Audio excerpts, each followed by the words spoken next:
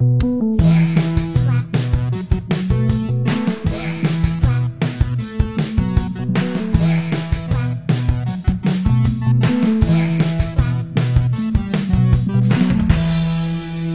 to Whacker Slaps, where we look back into the annals of 2000s indie music to determine if an album or a band or even an entire musical movement was actually good or just a product of a hype machine of its time. Like all great podcasts, this is a direct spinoff of a very, very unhinged group text that simply refused to die. Moving right along, let's meet the disowned members of the Danielson family. Wow. Deep cut. Yeah, I'm kind of running out of...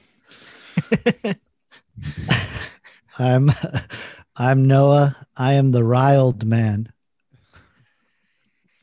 I'm Adrian. I am the producer and I'm pro indie rock. And in the immortal words of one Lewis Barlow, just give me indie rock. And I'm just your host, Caleb. And welcome to our episode 7. We've made it. Seventh heaven. Seventh heaven. That's pretty damn good. So, yeah, Noah, what are we up to today? Well, today, I mean, we're done riffing on the number 7. Don't got nothing. We'll come back to that. 7 heaven. So yeah, I guess that's 7 minutes in heaven. Yep. Did anybody ever actually do that, or that's just like sitcom tell. stuff, right? Did you ever get a 7 minutes? I never got a 7 minutes, but I've heard been people around can last some 7 minutes. I've gotten up into around 7 minutes, but never. Man, my back starts hurting after about 3.5. I am the riled man after all. Riled. Don't get him too riled up, folks. Just keep No, it mellow. Caleb. Keep it mellow. Caleb, no, that's not what I said. I am the wry old man. Oh, I thought you said riled, man. Like you're all riled up. No, WRY old man. My wry sense of humor. Okay, so you're like Bill Callahan to bring it back in such a way. Yeah, I can bend a phrase. Nice. I totally had that set up too. before. I was like, please comment on riled man, which will lead me to my rye old man chunk. Yeah, how are you going to bring? Were you just going to be like, this reminds me of like the album cover. Doesn't it remind you of bread, like rye bread? Yeah, kind of bread. A little bit. You're like, why are you talking about that? It's like, you know what's funny, guys? Kind of non sequitur that what episode of Seinfeld was on the other day? The marbled. What was that bread? What was the bread in the episode? It was marbled. Rye. That's right. Well, anyways, we digress as always. But yes, today the fuck are we doing? We're doing Deer Hunter's Cryptograms album from 2000. Is it 7 or 6? 2007. That's right. All right. Deer Hunter, Cryptograms. That's right. We take a look at Michael Cimino's masterpiece, a gritty yet tender depiction of our collective disillusionment towards wars, both foreign and domestic, and how this parasitic relationship serves to create an ever-expanding, fetid wound right in the heart of America. Diddy Mao. Right? No, we're doing Deer Hunter, the 2007 arcade game featured in Mini a Bar. I think it was Big Buck Hunter. Sorry, I wasn't listening at all to what we've all been saying. Kingfish had that Deer Hunter game, I think. Yeah, Pappy's had it too, I believe. It's a fun game. Shout out Pappy. Rest in peace. Yeah, R.I.P. R.I.P. Yeah. To make a corrective, we are doing the Deer Hunter album Cryptograms. And Adrian. Yeah. What's up with this album? What did Pitchfork say about this? Give us some specs. Album? What did Pitchfork say about this fucking album? Let's get into it. So Pitchfork gave it an 8.9. It gave it a score of 8.9. There's rats in here, Michael. There's rats in here. All right. So yeah, they gave it an 8.9, pretty high. Best new music as well. So they were really high on this record. The review was by Mark Hogan, and I pulled the little brother. blurb. A real American over here. But I pulled the little blurb. You know how they have the little blurb when you go to the site, they have the little blurb under the picture. This is that little blurb for this one. I just felt it summed it up pretty nicely. Is that what a cryptogram is? That little blurb? No, cryptogram's like Zodiac killer shit. No, I think cryptogram is when you send somebody Bitcoin. It's a cryptogram. I think no, actually, it's when you buy cocaine on like Silk Road. No, it's when you a get a gram. cryptogram. No, it's when a gram of coke kills you. It's a cryptogram. You get sent. It's when you can't find your bag of ketamine. It's cryptic. You're like, I don't know where it is. I don't know where to find it. So all my pre-written jokes have played out. So I'm all right. See you guys. We're going in dry for the rest of the Happy episode. St. Patty's. Bye. Gotta go drink. All right, Adrian, fucking say, please. We'll shut up. Yeah, let's get it back on track. All right, so here's the blurb. This Atlanta 5 Pieces shimmering cranky debut is alternately murky and ethereal, drawing equal influence from classic shoegaze, early Factory Records LPs, and the enigmatic ambient recordings with which it shares a label, shifting between impressionistic, reverb-saturated reverie and psych-heavy pop gems. So yeah, I think that's pretty accurate. Yeah, it depicts it well. Sums it up. And in terms of this band's deal, I've always thought about them in the kind of context of the little crop of Atlanta bands, which in retrospect wasn't that big. I mean, for a city that's like kind of a regional hub, there was only like maybe, I don't know, 5 to 6 bands that got above surface, outside of those 6 indie rock bands, Atlanta really has no music scene to speak of, right? Yeah, no, not that I've heard Just of. those 5 bands of white guys. Right? They didn't take over hip hop and thus take over the world, did they? With Atlanta music, it's not the most. I want to know. It's not the most heard city in music history, is it? How would I know that? I host a indie rock podcast. So I'm not exactly that demo. I was talking specifically about that kind of mid 2000s. Yeah, there was that documentary garage deal. Yeah, We Do Fun. We Fun or whatever. We Fun. Yeah, it's like Inside Out. It was kind of like more like Refund. Yeah. Yeah, because they like that, they hyped it up for that to be like, oh, we're the next Brooklyn, or we're the next like Silver Lake or whatever. And it was really just like the Black Lips, King Kong and the Shrines, who weren't problematic band name. You probably got to change that. Who weren't even based in Atlanta that much, and then like the Coat Hangers and of course Deer Hunter, but King Kong, it was just King Kong Barbecue. I was kind of into him. Yeah. And then kind of just went away. But I definitely think that Deer Hunter was probably, I mean, the Black Lips had their moments and still continue to make music and have some pretty classic Black Lips are all together problematic, dude. If you go back and they have that album cover where they're dressed in like Aladdin, like I think it's called like Arabian Nights or some shit is the album. Ooh. They're really insensitive. Don't need to look that up. They're bratty brats. They're yeah. I mean, that's their whole thing. Yeah, that's what I'm saying. Someone who listened to them quite a bit. Now I think about that, I'm like, I don't know about those guys. I had a summer. I literally had a Black Lips summer. I just like listened to that album, came out in like 2007 or whatever. It was pretty big. Listen to that a lot. It's good summer jams. But yeah, beyond that, the Atlanta indie thing really never really took off, aside from Deer Hunter, which is the reason why we're all here today. Yeah. What's some other did we go over like the general history of this album? No, I can get into some of the background now. So yeah, we've been talking about it. They are definitely from Atlanta. This record was recorded in 2005 in a rural studio in Georgia and produced by Chris Bishop. I don't have any other listings for him, but it was their second attempt at recording the album, following a failed attempt in New York at the Rare Book Room. They weren't ready for prime time. Well, I guess what happened was Bradford Cox's physical and mental state was kind of deteriorating. They were up against some malfunctioning equipment and some other things that happened. So it altogether was a failure, and they kind of returned to Atlanta with their tail between their legs and were like, what the fuck, what do we do? And actually they were encouraged to get back into the studio by the dudes from Liars. Who were like, hey, why don't you give it a shot? There's some good stuff here. So, but they were like, we were lying to you. That's our whole Can't deal. trust us.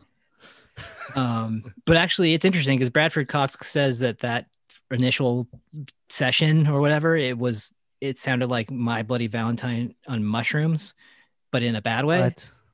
Yeah. Okay. So he's like, we're never going to release it. And of course, like 5 years later, they release it on their Bandcamp and you can go hear it there. Yeah. So it'd be like that kind of mushrooms where like takes you like 10 minutes to light a cigarette. And like, Yeah, this is not mushroom music. This is like pillhead Yeah. music. yeah, a little bit. Totally. Actually, And- I think part of, I forget what song, but one of the songs was definitely inspired by Codeine. Nice. But so it was released by Cranky on January 29th, 2007. I don't know if you guys are familiar with Cranky, but they are pretty Cranky with the fucking K. Cranky with Yeah. a K. Pretty fantastic label. Fantastic label. That's a big part of my next segment about my personal history. So Good. Yeah, Good. for sure. Good label name. I will say that too. Yeah. Yeah. Great Yeah. logo too. I love their show too. The Cranky Yankers. That's some good comedy. I like the Eminem character. I'm just sold on He's whatever. like, not gonna throw away my shot because I got spaghetti on my arm and I'm hungry and I'm ready. I'm not gonna throw away my shot. That's Eminem, right? It is. For me, I'm just a big Adam Carolla head. Anything Adam Carolla does, I just Oh, I yeah. have to Oh, watch. hell yeah. Love Love line. Line, Love baby. line That's the saved, reason- saved my life / changed my life. Changed my life. That's the reason I'm here today as a podcast host, is Changed because the my radio love station. for the theater of the mind, the audio arts. You know what's If it wasn't crazy for though? We Love clown, we kid on old Adam Carolla. He's a piece of shit. But Dr. Drew, equal piece of shit. Almost Oh, yeah, more of that a guy's piece a of shit, s- honestly. Almost Yeah. worse. That guy's like a sociopath, like maniac. And yet we all listened to them for hours in our childhood. I fell asleep to the dulcet tones of Dr. Drew, Adam Carolla, and like teenage kids getting exploited for radio Yeah. entertainment. Yeah, Well, for being like sexually active. It was just like insane slut shaming and They're like like, all "What's this your other dad?" horrible crap. Remember they It would did- gamble? They'd be like, this girl, she's got that little kid voice. Let's gamble. See like what her, what her yeah. history God. was. What her God. history. It's like, you want to do a Yeah. couple dollars, couple bucks? And it's Terrible. like, aren't you a fucking doctor, dude? What the fuck is your talk about like phone side manner? Jesus Christ. I remember when it was on MTV. I remember watching an Oh, yeah. episode where there was a call-in from Santa Maria, California. Woo, woo. Nice. It was definitely some teenage pregnancy drama from what I remember, which It was the classic capital Santa for a Maria. minute. Yeah. And so Anyways, gave us the all-American seal. All right, Anyways, well, let's bring it back. so Where back were we? to We were talking about back their to the history. background. Yeah, so We got Bradford Cox. That's a funny last name. Bradford. But it would so the record was recorded in two parts, which you can clearly hear. I mean, it's very distinctly two different parts. Yeah. And each part was recorded in a single day. The last sound on the first half of the record, I forget the name of this song, maybe Red Ink. But anyways, the last sound on that Octet, is, I believe. I think it's after Octet, but Okay. Yeah, Red Ink is 7. it's the last sound. The last sound on the record is the tape spinning off the reel, which is kind of a cool little piece. And then so there's a bunch of different themes on the record. You know, Cox's experience with his genetic disorder, Marfan syndrome, it plays a huge part of it. They talk about death and companionship. So there's a lot of interesting stuff going on underneath all the murkiness and the weirdness. Yeah, and so I have I think him and the dude from Liars would make a pretty good front court. oh, because they're just tall and long. Yeah, they're tall. They're tall guys. Can they shoot the 3? I don't know. 3D, baby. 3D. That's what we need. The Yeah, league well, has been dude. destroyed by the 3-pointer. I don't know. You think they could take on the Arcade Fire dudes? Are they tall men? Ooh. No, Tall he was in people? the All-Star game. Yeah, those dudes are ballers. Win Oh. Butler.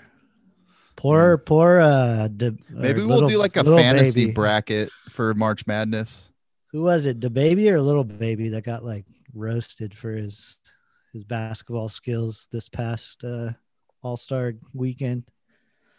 It was pretty fucked up. I didn't catch it. I was podcasting that weekend. Yeah. All right.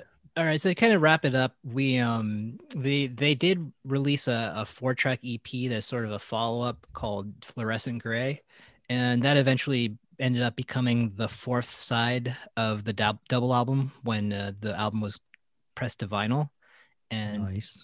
I've been listening to it that way as kind of like the record into Fluorescent Gray, and it works pretty nicely. So yeah, I think I have a few facts about some of the songs here, but I'll get into that when we start talking about the tracks. But yeah, so Start to solve the puzzle. That's about all I have. Great. Yeah. Each episode we like to dive into what our personal backgrounds with this album are. So let's start with Noah this week. Change it up a little bit. Noah, what's your personal history with Cryptograms? Yeah, my history, for me, I always thought these guys were emblematic of erratic relics of psychedelic regalia made by would-be wonderkins posing as princes of psychotic pop / solipsistic indie rock. All right, well, I guess You just said that right off your dome. That was, Yeah, wow. I always thought of them as You're- emblematic of erratic. I mean this relics as a of compliment, psychedelic Noah. regalia made by millennial would-be wonderkins posing as princess of psychotic solipsistic pop / indie rock. I mean this as a compliment. You're very articulate. No, Gotta that was my own little Pitchfork review. This is like me trying to get a job at Pitchfork as well. This is an audition tape. Have they followed us back yet? No, I hound them like 5 times a day. I don't even Wait, know is if it's this- the real Schreiber is on there, Ryan Schreiber. Is this why you're he is on there? I definitely follow him. But is this a backdoor? Is this your backdoor pilot attempt to get onto Pitchfork? If you can't beat them, join them, baby. Yeah, our Twitter is pretty sycophantic in terms of like, oh, great coverage of new Miley Cyrus album. Thought that was a Hashtag really pitch. insightful review. Hashtag pitch, hashtag fork, hashtag pitchfork, hashtag. Here's my pitch fork. You need a column about Yeah. London hip hop. No, okay. So that's a good segue, Caleb, into my personal history, because by 2007, yes, I was still mining Pitchfork for like music recommendations and was still trying to keep up with new music and the indie rock and all that. But 2007 really I was starting to wane already with this music. Like it was to the point where I was like, I'm not going to follow any new young bands anymore. And especially, I think it was my age in 2007 where it's like, I'm like the same age as these guys or a little bit older or something. It's like, I don't really need Totally to beat know. them up if I wanted to. Yeah, I don't need to know what the kids are doing these days anymore. And they always sounded like so many other bands that I already listened to. I was like, I don't need another one in my life, really. In 2007, I remember that Hurt year too much before. specifically, I was in such a deep dive into like golden age hip hop at the time. So I was kind of leaving all this stuff behind. Are you an Really. old head, Noah? Well, shout out Santa Maria Library, but we talked about it earlier. They had all the Wu-Tang spin-off albums. So I was diving deep into that. And then the earlier stuff, like I remember at the library, they had like all the Rakim and Eric B albums, like all 3 yeah, or 4. paid in full and all that. good Follow the stuff. Leader. So I got those 3 albums and just fucking listened to them They had a all bunch the of time. Gangstar and shit too. Yeah, and then it was also at the point too where I was listening to like every Public Enemy album because they were like pretty prolific. And then I think I saw Public Enemy like in 2008 or something. So at the time I was just kind of leaving all this stuff behind. Like Deer Hunter was just like and It's a young man's game. yeah, I definitely heard and I definitely saw like I kind of followed that Atlanta stuff with Black Lips and the guy King Kong barbecue show or whatever. And that stuff was kind of interesting to me. And this album I would have heard on MySpace, I think first. And then I had somebody burned me the Fluorescent Gray EP. It might have been burned with both this album and Fluorescent Gray. So I got it like a year later. And I think Adrian, you might have even burned that for me, the Fluorescent Gray / this album. Oh yeah, maybe. Yeah, like it was one of those. It was, or Fluorescent Gray was definitely tagged on to the another burned album for sure. It was like I'll throw. Fluorescent Gray sounds like a CDR company. Yeah. I was gonna say it sounds like Ted Danson's hair. Oh, take that, Ted. He's got that. Check out Mr. Mayor Thursdays on NBC. Mr. Mayor with Bobby Moynihan is fucking has me rolling in my sheets. It's a bunch of assholes from New York making LA jokes. You'll love it. So yeah, this album never did much for me, but Deer Hunter was a band that like I think all of us have like a friend that's more into Deer Hunter than you ever are. Like for me, that friend was shout out Nate, Nasty Nate, Nasty Nashville Nate. Yeah, not to be confused with Naughty Nat, but this is Nasty Nate. And I remember he was like, "Do you ever listen to? Check him out for like a couple years." And I hadn't seen him in a couple years, and then we went and had like a lost weekend in San Francisco with a whole bunch of old friends. And this was like 2010, and he had just seen Deer Hunter and was so into that Halcyon Digest album, and he was playing Deer Hunter all weekend. I was like, yeah, it's a cool. Weird move for a dirty weekend. I was like, for party time. Cool. And I never had the heart to tell him, be like, I think this shit kind of is boring. Like, it's not my bag, man. Sorry. So yeah, they were never my thing, but I definitely listened to them. And it was just that caught me if maybe this album came out like a year or two earlier, maybe I would have gone in hard on Deer Hunter. But yeah, just not really for me. You know, I said they're like emblematic of erratic relics of psychedelic regalia made by millennial would-be wonderkins posing as princes of psychotic solipsistic pop / indie rock. Yeah, that's kind of how I still feel about them to this day.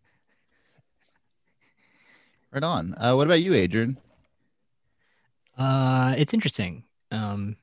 Because I had a similar kind of thing with these guys where I remember this record coming out, seeing like that album cover, which I've always really liked, and just being like, this seems like something I should fucking be all in on. Like, this is everything I like.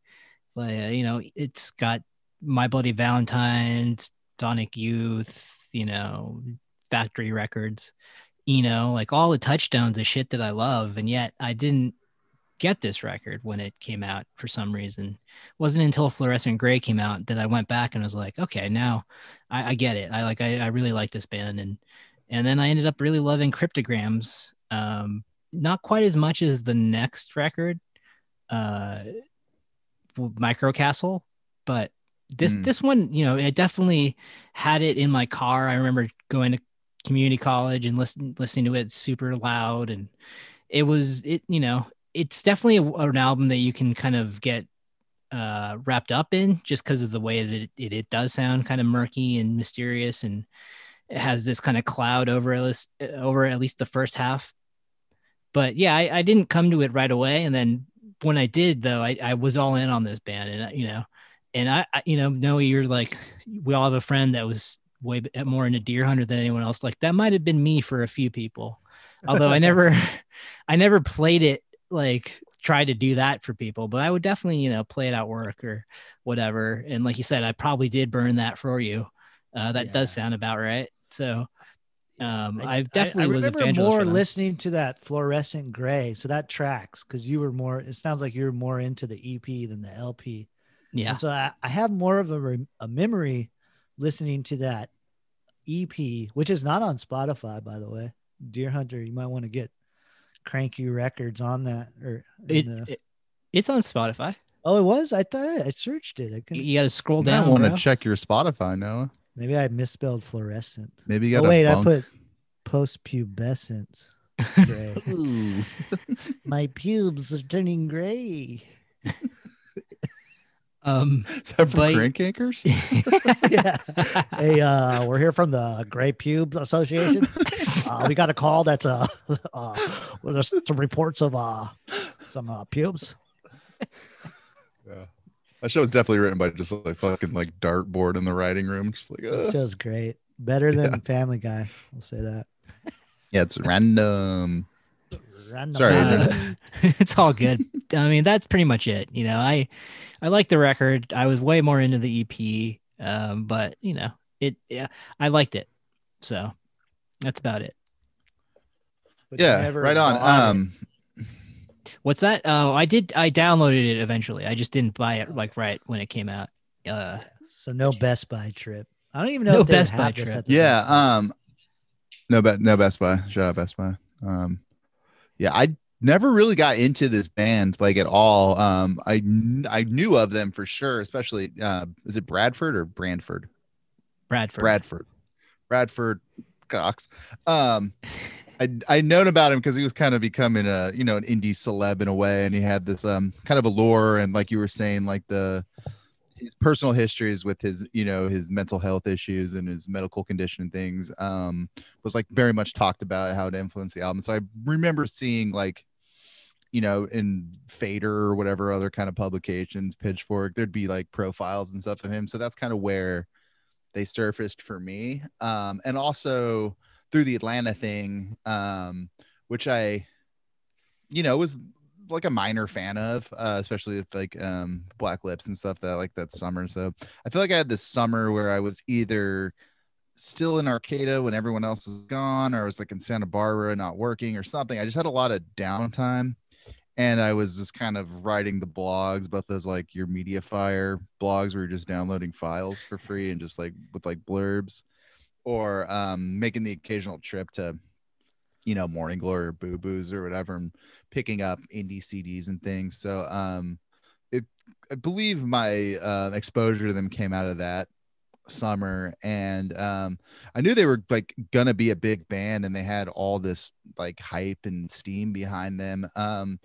But I never didn't really listen to them. I thought they kind of came off as kind of exhausting and very cryptic, to quote their album, part of their album title. So like, yeah, I don't know. I just knew they kind of had all this like extra musical pieces of them. And I don't know if I was like, I don't want to say ready for that, but maybe not as interested. And which is, kind of weird because I was definitely getting into more eclectic and, dare I say, like academic style of indie music that wasn't like so much the rock and stuff. So bands like whatever, Frog Eyes and like Akron Family and like Animal Collective, all these bands that like didn't really rock but were definitely kind of weirdos. And also I would put like Grizzly Bear and stuff into that, where it just seemed like they were taking more cues from your Brian Enos of the world, using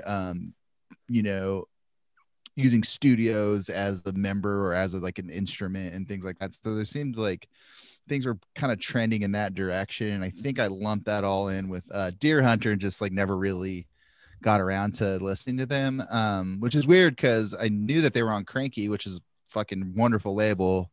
I was definitely like listening to Stars of the Lid and Grouper, and like definitely Tim Hecker was like kind of my first exposure to that label, and I knew that label was killer, like for experimental music, minimal music. So it's primarily a minimalist kind of distributor, right? Yep. Yeah, minimalist music, ambient music, a lot of like music. like I get like Wendy and Carl, who's like kind of like very popular instrumentalist, like minimal like ambient duo came out of that. And like I was saying, Pan American's big.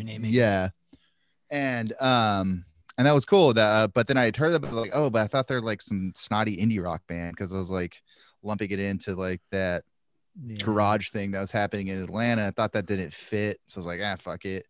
Yeah, But they never looking fit back, in with those guys, really. they really don't, but I think their approach is similar. They definitely had like a DIY kind of shambolic like flair to them. Even though they weren't as like propulsive or like as simple as Black Lips. I definitely think it makes sense. They all kind of, I don't know if they shared members there, but they all kind of came out of the same group of bands from like that same region and era. So it makes sense a little bit looking back, but yeah, Well, maybe that's what I'm looking for. I think they all have. Sorry, not to interrupt. But I think they all have Oh yeah, no roots problem. in punk rock. I think that's kind of probably what got them all together, and then they all kind of found their own sounds from that. Yeah. But yeah, they were definitely all connected and definitely all knew each other and played with each other and stuff. Yeah. So yeah, sorry, and the punk rock thing's like, no, the punk rock thing's interesting because like if you have musicians that come out of punk rock, a lot of times you're gonna have people who are like, oh, I'm gonna kind of look at what came before punk rock, and you're gonna get into like, they're gonna get into the Nuggets things or even bars back as like old blues and like girl group stuff and how that all informed punk, and then some of those bands embrace that sound. But then you definitely have also from the punkers like, I'm gonna look at the more progressive end of it and kind of how punk kind of realigned into bands like the Roxy Music and all those kinds of like. You think Bradford Cox? You think Bradford Cox ever listened to Marky Smith? Is that? Do you think he ever listened to The Fall at all? No comment. Just maybe. Yeah, just maybe. But totally, it's really interesting to me how like from a single scene how. Yeah, people can go which way on the timeline for like where punk and indie came from, which pieces of that you start to embrace. And yeah, and definitely like, but I don't think I was well informed to know what ambient music came from, or even the Eno, which is pretty, that's starter pack ambient shit. This album has some really like teenage Eno on it. right but I was like, that wasn't part of my like, musical reference. No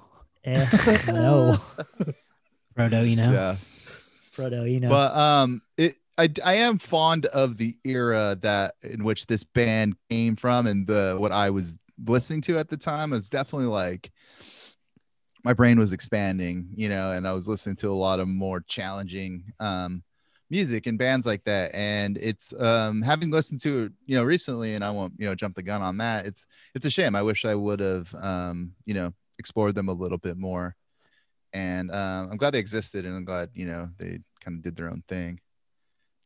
So yeah, that's where I was through with it. And before we jump into our current reactions of this, we do have a voicemail, which is our second voicemail, and this one comes all the way from foggy London town. So this is actually an international call. All rates apply. So it's from a friend of the pod, my homie Charlie. He plays good, Charlie. Wait, is this Charlie Bit My Finger fame? From London. Yep, that little he's all grown up, and he's all grown up. He's like, oh, I love me, Deer Hunter. Yeah. Remember how they found like videos of Osama bin Laden's cave?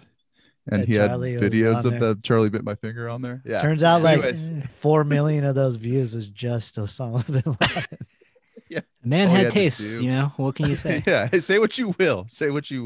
But yeah, he's from my buddy Charlie. He plays in a few bands and local boys here. Wait, what's his band's name? You can't let him go on here without doxing his ass. Shout out his bands. I was literally in the middle of doing that.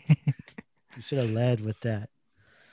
Anyway, so he plays in some Noisy Boys, Witchy Pits from the Bay. Also, his solo is Hilux, which is dope. Electronic based music. If you're a fan of things like Liars and whatnot, definitely check that out. And he also hosts the podcast, Sharpie Shirts Presents Mostly Ads podcast. So here's what Charlie had to say about cryptograms. First of all, I'd just like to say I absolutely love this record. It had a huge impact on me and just like totally opened up musical vistas for me. Like it introduced me to like weird rock music that wasn't heavy or aggressive, that like you could be weird by being like trippy and arty and fun. They were experimental with like tape loops and ambient passages and like noise, like white noise. And they had these like spooky vocal treatments that I hadn't heard before. It's because of this album that I found shoegaze, and it's because of this album that I found krautrock, because every review about this record mentioned both of those, and I had no idea what they were at the time, and like dove in head first. And it was really this was the first band and probably the only band that I was like a really big active fan of, and part of that was because they made it so easy because they had a blog, and Bradford Cox would always be uploading stuff to the blog. He'd upload, he'd be writing weird personal shit. He would be posting demos and covers that he recorded in his bedroom and like rough versions of other, B-sides and stuff. So it was like fun to engage with them, and like I would read every interview with them because they would like drop a few names of bands that I didn't know, and I'd be like, okay, now I have to learn who Birthday Party is, and then I'm like, damn, Birthday Party slaps. So like I don't think it would be inaccurate for me to say that Bradford Cox taught me that it was okay to be weird. And this album came out the year I graduated high school, so like it really set me out into the world with a level of confidence I honestly don't think I would have had without this album. And listening to it, I just listened to it, and I feel like the way that it's sequenced even reflects that it goes from being kind of spooky and awkward and creepy, like genuinely creepy. Lake Somerset is a creepy song, and it had a really creepy video to go with it. Then it takes you through like these spacey jammers and these really gorgeous instrumentals and some like krautrock freakouts on your way up and stuff. And then towards the end of the album, it just totally like breaks on through. It's like you're coming up on psychedelics, and then you have that moment where just the switch flips and you're just having a great time, and it's still trippy and weird, but it's like it's a blast. And there's some like genuinely super fun songs on the second half of this, and so like the sequencing of the album, like you can view it sort of as like coming up on a drug and then having this great time, or with this sort of nostalgic lens that I can't not look at this album through. It's also just like, it's the awkwardness of adolescence, and you're breaking through, and like I'm 18 years old, and I'm like asserting this independence and, developing into the kind of weirdo that I want to be. And I think with this podcast, you're inherently, like, you're talking about records that came out 15 years ago. Like there's inherently going to be nostalgia associated with them, right? And that like Pitchfork built a lot of buzz around this record, and so like revisiting it, you guys are evaluating, does it live up to the buzz? But like my relationship with it was so formative to me that I can't possibly evaluate it in any objective terms. I saw them about a year later when they were touring the next album, and they just absolutely blew the doors off of this tiny art gallery in Phoenix. And I've seen them a couple subsequent times, and it's never been the same. And that's kind of how I feel about their subsequent albums. They're good, they're super solid, but I'm still chasing the high of how Cryptograms made me feel when I was 18. And listening to it again today, it still hits all those sweet spots. It still just delivers on everything I love about music. So, fuck Pitchfork's 8.9. I give this 10 out of 10 forever. 2 thumbs up, 10 thumbs up. Cryptograms on my desert island discs forever. And I yield the remainder of my time. Thank you. That's a lonely island, my friend. Well, no, he sounded like a nice kid. His nostalgia thing about the hype versus nostalgia, that's very fair. There's so many albums like that for me where it's like, this album is like inconsequential, but it has a personal meaning to me. Yeah. And it makes sense that he's younger than me and us.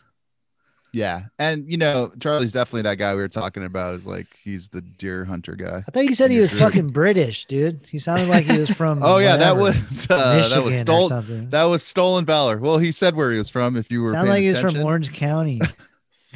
Well, If you were paying attention, you said exactly. I'm not where he talking about was the when he was county 18. of Orange in London. Well, I yeah, don't thank know you if for that leaving is a voicemail.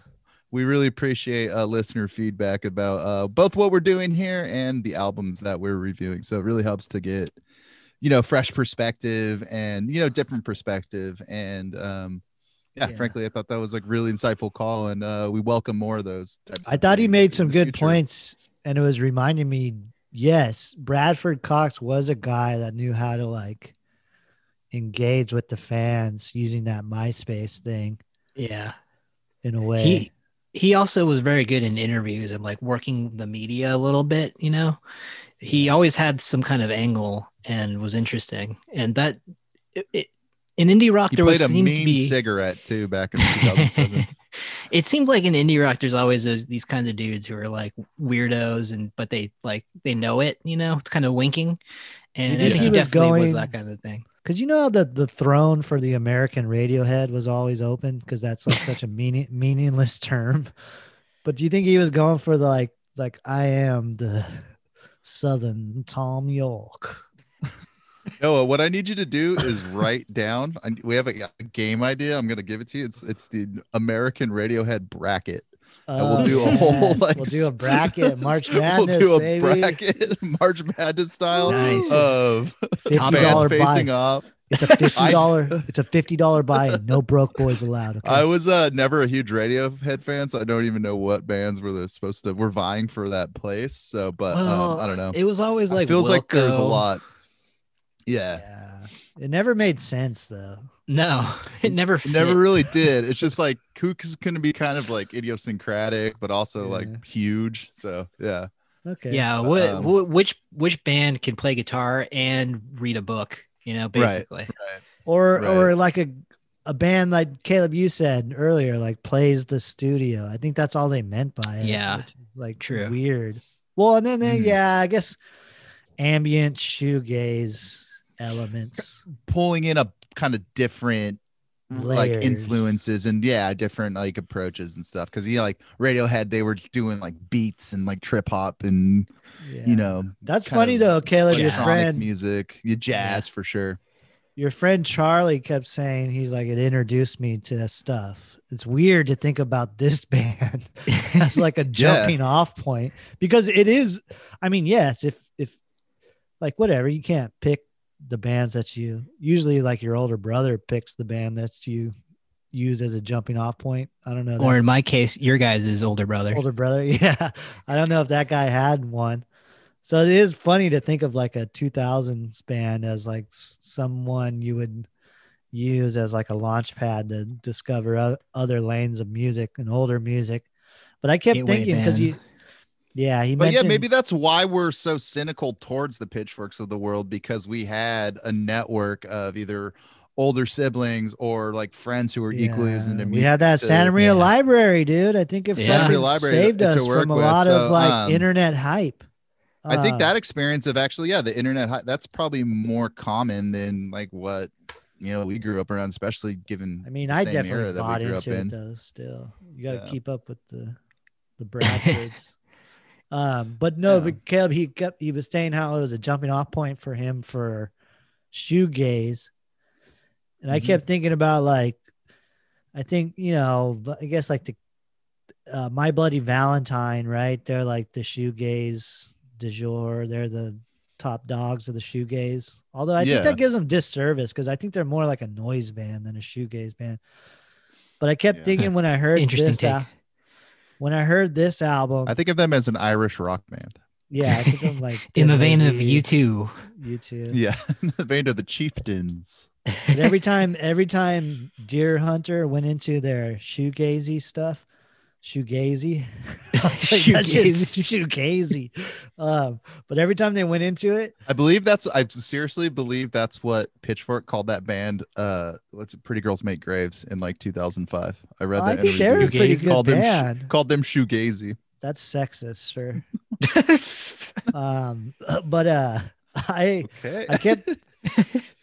I kept thinking that of when the shoegaze parts of this album happened, I was like somewhere in Ireland, Kevin Shields is like yawning from the nap and like perks his head up like an Irish setter puppy and just like, that's interesting, kids. And then he goes back to sleep.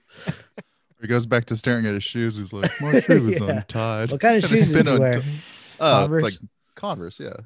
Or do they have tennis shoes in Ireland? He seems to think be it's- more it's of all a hard shoes. He seems to be more of a boots guy. It's all brogans, right? Yeah, boots. It's like, Boots put on and your hard whatnot. shoes, Kevin. Yeah, I never really got them as the shoegaze part of it. I guess it's more of like what Factory Records like 4AD was, which is a little bit more like poppy and kind of I don't know, different kind of energy of shoegaze rather than like the full on like oral assault and like the heaviness that shoegaze later became with My Bloody Valentine and that's like Slow Dive and whatnot. I think it was a little like the less immersive kind of Scottish and English stuff. Of their Yeah. shoegazier parts, like their instrumental parts, I was thinking, I want to say that they're kind of washed out and woozy and wimpy, resulting in a resolutely revolting, woolly weirdo wielding a whirly and wobbly wall of sound. I heard that Dr. Seuss got canceled, Noah. You can't be I- talking about I him. kind on of this find that they're podcast washed and out, quoting him. woozy and wimpy, resulting in a resolutely revolting, woolly rocker made by would-be wonderkin weirdos wielding a whirly and wobbly wall of sound. That's just what I thought right now. So we're going straight into current reactions. So that's Noah. That's what you got for us. What else did you I think of didn't the hate album it. upon the re-listen? Yeah, I didn't hate it. I just this band is just not a band I'm ever going to get into. And I listened to their later stuff as they've gone. I think as they've gotten progressed as a band, they lean into more just like straight, like kind of like a poppier version or just more song structure version. But to me, there's all these flashes of the band that they could have been. Like, I think if they were just a straight up The Fall, Marky Smith ripoff band, I think there's like 3 of those songs on this album. Where it's like, why didn't you just lean into that? Be more like the Liars. Be more like a post-punk band. I think like the artsy fartsy studio shit got in their way. That's Nice. Is that it? Is that how you feel about their current reaction? Yeah, that's my current reaction. I didn't hate it. I feel like the album gets derailed. Like every song that's good, the next song is like a studio experiment, and then just kind of there's no flow to this album. Yeah, totally. What about you, Adrian? What do you think of having to recently revisited it? Well, I don't completely disagree with what you're saying, Noah, but I think it does have kind of its own unique flow. It does kind of go back and forth between these elements. At least the first half does, between kind of the ambient and then bringing in some of the more, I don't know, like the motoric kind of beats and heavy bass or whatever, and then jangly guitars on occasion. But yeah, coming back to this, I actually really enjoyed it. I've always loved ambient music, but I'm way more into it now, like getting deeper into it. So this really did hit at the right time. Are you what we call an ambro? Yeah, I'm an ambro. I'm a friend of Eno, if you know what I mean. Yeah. Adrian, this doesn't have the warmth of like a good ambient record. This just this is I like think they touch fucking on that. starter pack for ambient music. Well, I don't disagree with that. But I think they definitely touch on that. There's a couple of songs where they're getting closer to that. The Ink songs for sure, and some of the other ones. But I would be like Caleb. You mentioned Tim Hecker. I'm a huge fan of him, and there's some stuff that sounds like that on here that I was like, oh yeah, that's definitely got to be influence on them. And then I'm also like recently I've been getting back into playing guitar and pedals, so now I'm like, oh shit, this is awesome. Like I want to fucking make this in my guitar room or whatever. Do you have the wah wah pedal that's shaped like a flip flop? Not yet. That's on Cool. my Reverb. I just missed your birthday. Damn it. on my Guitar wall. guy. Guitar guy. Next time. So yeah, it's kind of inspirational in that way, but I find myself when I'm listening to the record, and I listened to it like 5 or 6 times for this, over the past week and a half or so. And every time I listen to it, I just find myself like, God, let's get to the pop songs like sooner. I want to hear those like the back half sooner. Because those like 4 or 5 songs, that it's so compact and perfect in a like as a kind of an EP. Like if they released this into like 2 EPs, I think that could have been really killer.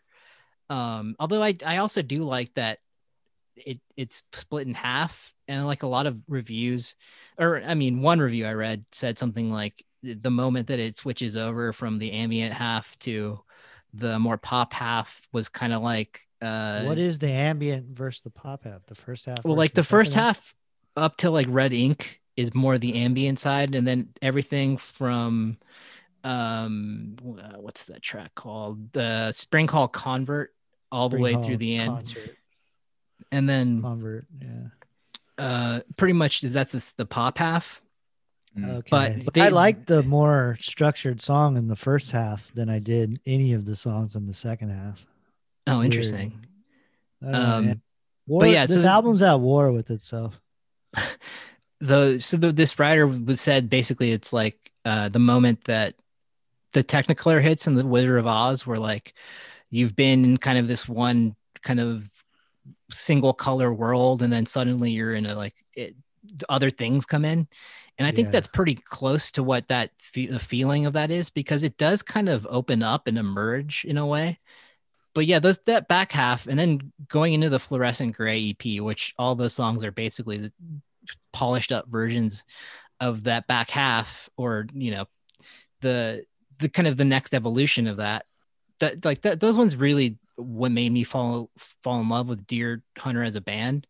And then their next record, which is basically entirely just pop, the pop ambient mix, like you're saying, they kind of nailed it, where there's kind of 50-50 or like 60-40 pop versus ambient. But yeah, I enjoyed coming back to it. I enjoyed listening to it again, and I would put it on again. It's a good record, but it would not be the first one that I come to for them. Honestly, Microcastle would probably be the first one, and some of their later ones. But yeah, the Microcastle Weird Era, I think those were huge event releases too, if I recall. Like I have a story about those ones. In the history of we have a section for that, but yeah, definitely. This was a nice little build up. Yeah. So Caleb, what about you? What were your feelings about this? Yeah, like I said, this was never really my band. And I don't ever think I'd ever heard this album in full. I think I had like downloaded a copy of it, and then just like maybe wasn't attuned to like ambient music to start an album. I was like, oh, this isn't what I thought it was, So I think I gave it my first full listen about a week ago, and I've listened to it a few times since then, and I really like it. Like it really kind of hits a lot of nerves for me in a good way. Charlie and somebody else was saying, like the krautrock piece of it really resonated with me, and about once a year I go on a serious krautrock like binge and bender, and sometimes it's more kind of the rockin' stuff, the stuff that's more influenced by American soul and jazz and stuff, like your Noise and Cans and things, and sometimes it's more of the electrical synth based stuff like Cluster and whatnot, or the more orchestral stuff like Faust. So it's like really like krautrock is one of my favorite types of music, and I find it really mysterious, but also very comforting, because it's essentially rock music, and they're definitely influenced by hits the groove. Yeah, it hits the groove, but it has the heaviness and the spaciness of like psychedelic rock and shit. Real quick. Top 3 starter pack krautrock for the listeners. Yeah. Starter pack krautrock definitely be Amon Dul Yeti. This band Guru, they have an album called UFO, which is phenomenal. You showed me that album, Caleb. That's a great album. That's more on the kind of cosmic space rock kind of side of it. It's almost like prog-ish, right? Yeah. Oh, definitely. Yeah, they were definitely skirting that. And also a band I got into recently is German Oak. They never had a proper album, but they have this compilation called Down in the Bunker, and that shit's good. It's like a lot more experimental. And and less song oriented. It's a lot of just different little pieces and little movements and things. But that album's Nice. great. Yeah, and any of the Alright. Tangerine Dreams first few albums, if you want stuff that's more What about Noi? electronic based. Love Noi. And I find like Noi as like just like really popular, you know, like a kind of above like all these other kind of bands who were more nichey Yeah, sounding and that's stuff. true. And like Noi kind of broke along with Can. So definitely Yeah. like essential as fuck. I'm but a yeah, big if I had fan of to Cluster, recommend- personally. Yeah. Cluster's fantastic. Yeah, if you want the Shout more out spaced out stuff. friend of the pod, T Savvy. Me and him used to get high and roll in his Blazer listening to Noi. That, if it's a rainy day or any day, nice day, but a rainy day especially, smoking weed and cruising around listening to Noi, oh my God, you will not be disappointed. That album Wonderful. is It's such a wonderful driving music. driving Yeah. music. Yeah. Road trip. Any krautrock, I would say, is road trip music.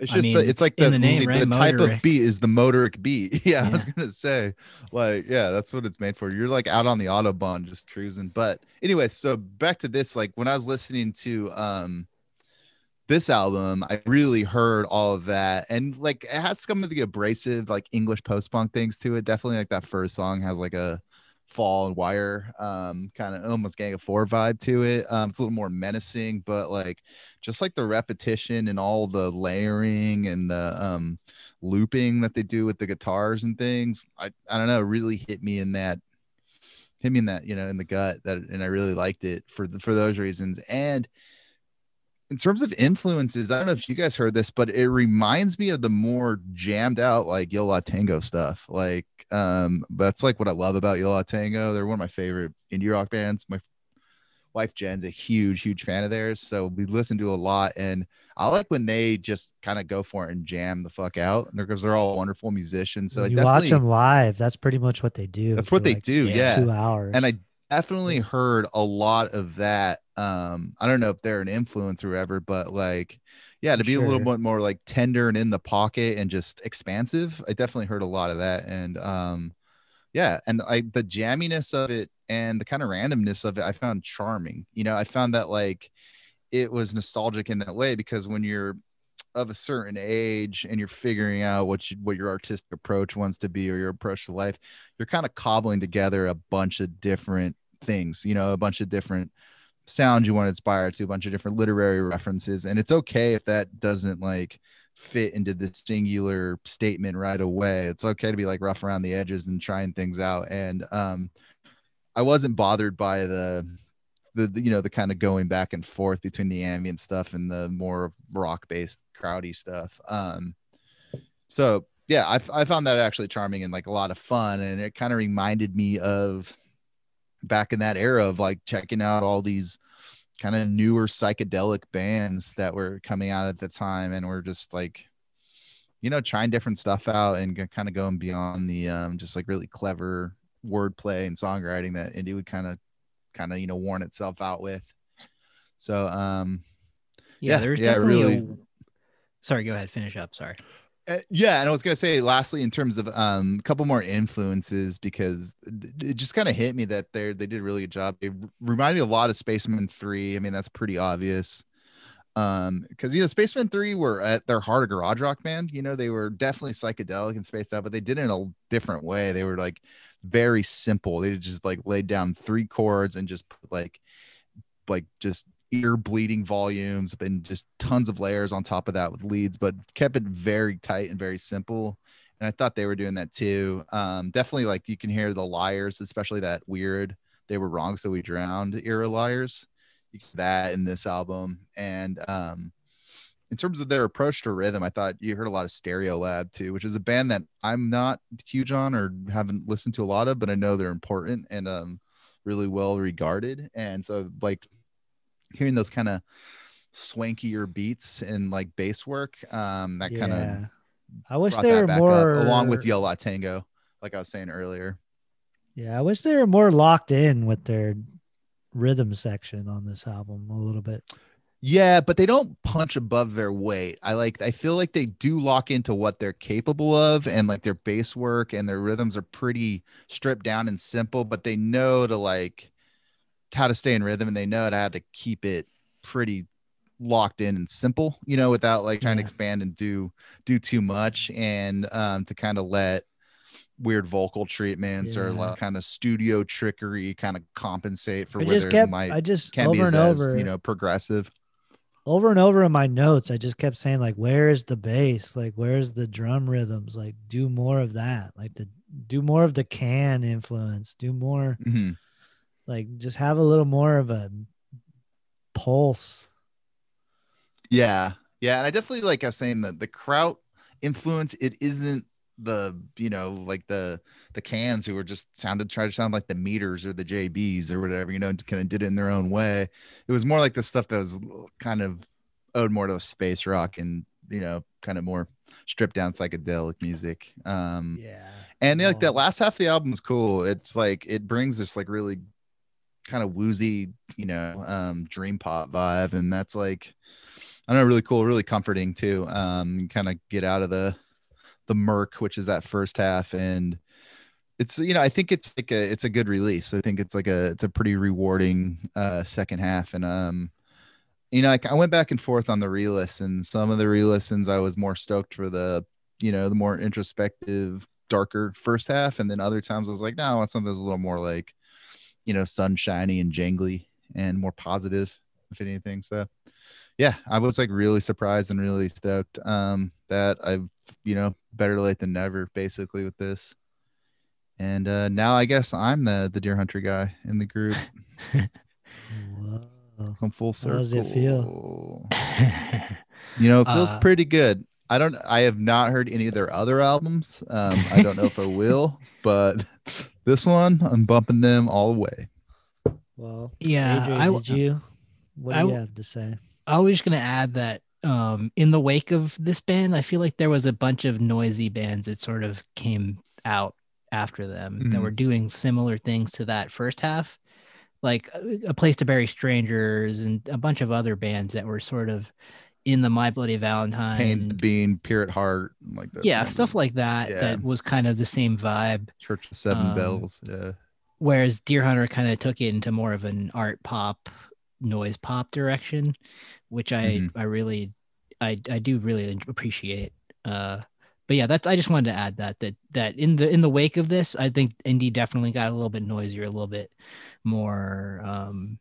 Yeah, I think Charlie mentioned Birthday Party. I think Birthday Party and some of that post punk noisy stuff became more of an Yeah. influence than the kind of more dancey, you know, stuff They that was do. They early do 2000s. lean in. They do lean into that washed out, noisy vocal thing where you're like singing on, like it sounds like you're singing on like a payphone kind of vocal, Yeah. Yeah. which was kind of, I think that's like Stroke style, Liar style. They took that Yeah. New York style where I think a lot of bands are like, don't listen to our lyrics. Like we're just a vibe. We're like cool kids just talking shit.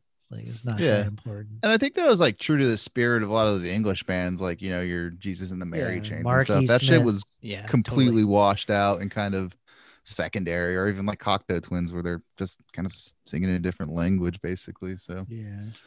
yeah. Well, we said all we can say about how we feel about it now, but we'll come back after the break and get into our slaps and our whacks.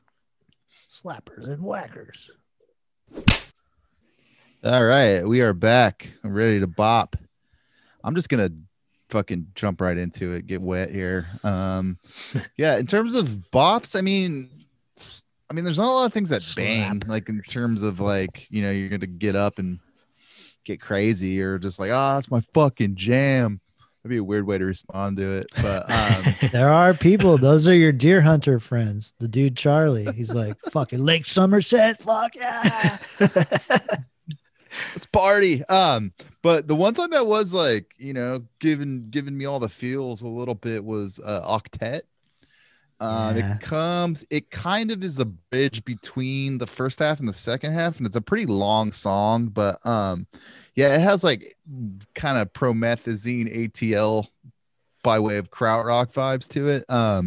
Yeah, it's long and it just has this cool like throbbing bass line that just rides out the whole time, and then they just add all this other cool fucking, I don't even know if it's a studio. It doesn't even like sound like a studio. It sounds like they're using like, you know, garage Is there studio a kind of synth on it? situation. Is there a synth on this? Because it Yeah, kind of gave me, there's it kind of what gave did me it give like you? the Who Won't Get Fooled Again synth Oh. vibes a little bit. Interesting.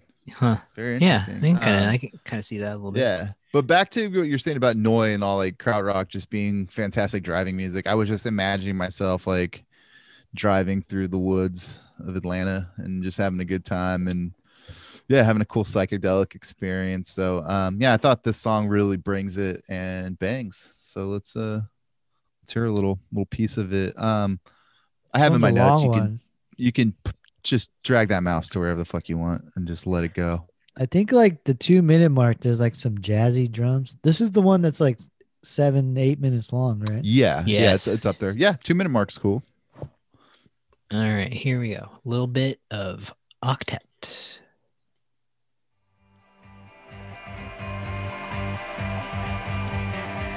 Won't get Oh, fooled yeah, again. there's that. It's like we're checking out the crime scene. David Yes, Shapiro. Kind of got some Panda Bear vibes on here. Animal Collective.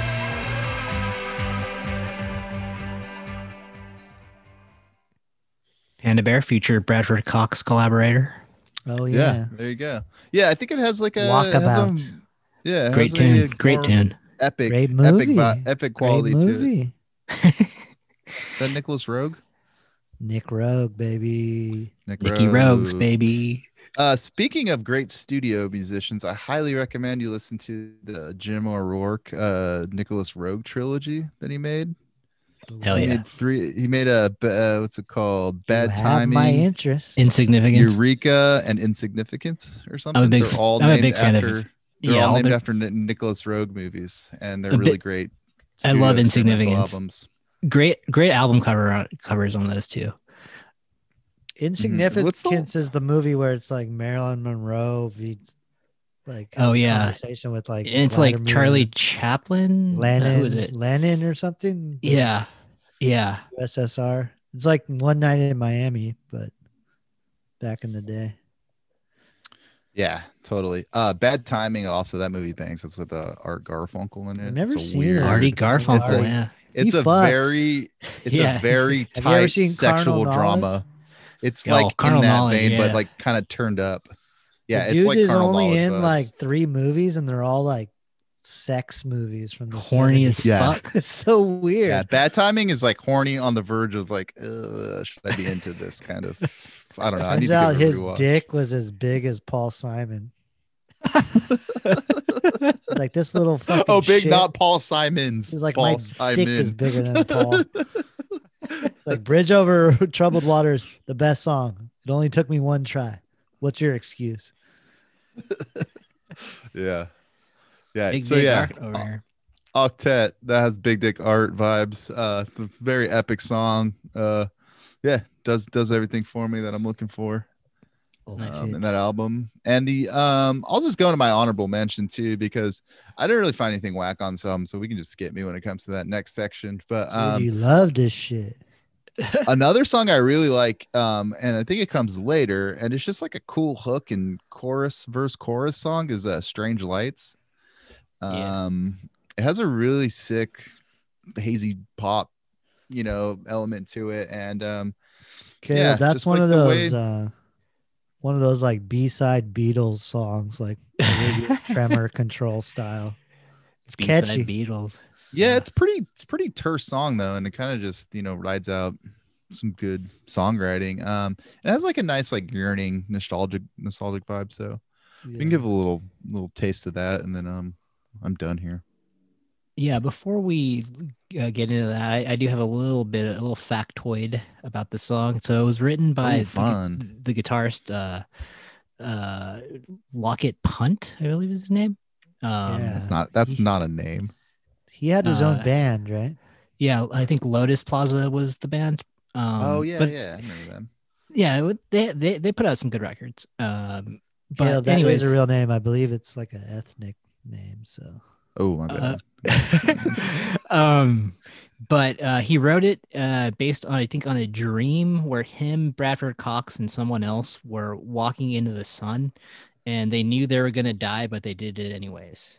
So a little bit of a backstory on the Strange Lights part of the That Strange would Lights. be a strange light, huh?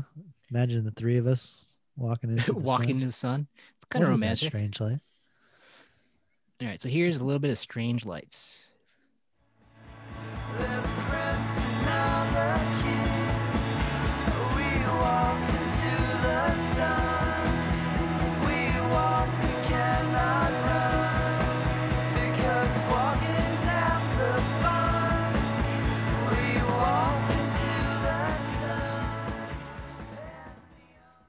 Yeah. Yeah, and that has a YLT vibe to it. That I was Catchy kinda little going on about number. briefly. Yeah, nice little So ditty. Yeah, just hearing that song now, it makes me kind of think the indie rock landscape turned battleground finds this song rattling around the trenches of trenchant B-side Beatle bangers bent on bopping to the beat while barely leaving room to breathe, as if bombing campaign captured in a catchy pop song that cashes in at a cleverly clandestine clip. Wow. what was that? What was that? Benzedrine? Is that what all the beats were on? Oh, yeah. Are you just writing that like on butcher's paper or whatever? Yeah. You Was just, it like Kerouac? You never tore a page off or whatever. Just wrote on. That's so funny. scrolls. You're like taught about the beat poets. And by the time Like- they come out, you can't get any of those fucking drugs. It's a No, goddamn. then when you letdown. just do like cocaine for the first time, you're like, wait, that's all those Allegedly. guys were doing? That's their whole deal? Like that shit ain't that crazy. yeah.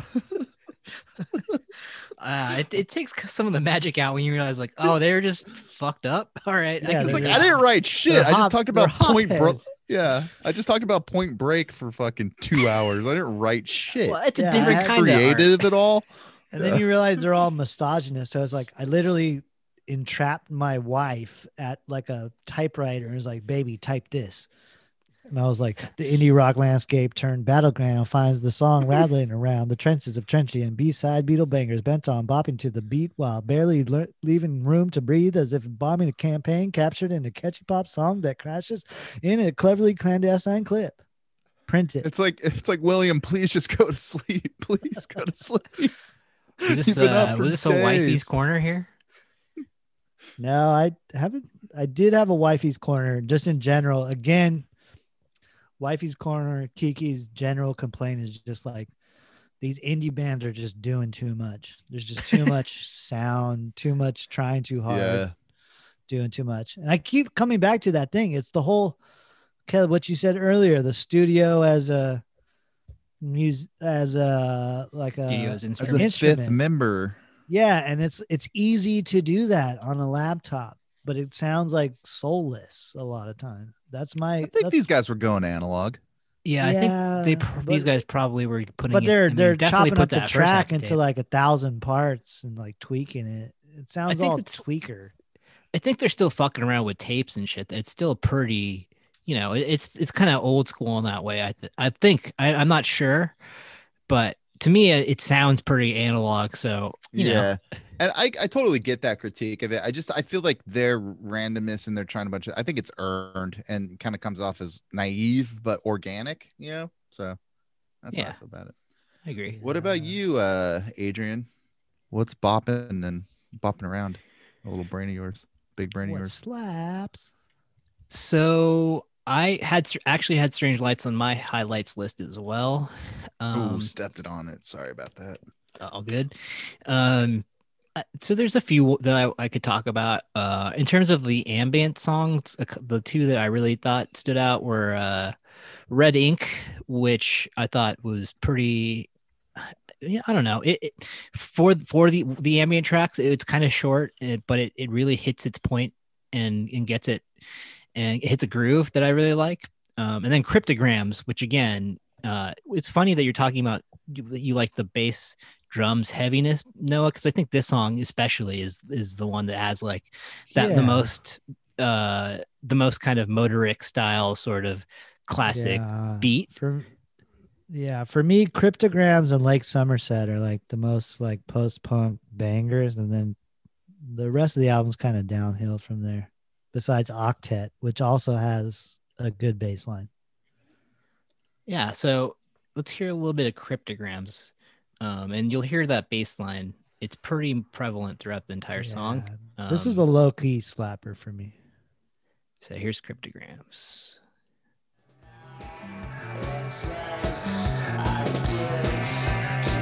Breathy vocal alert.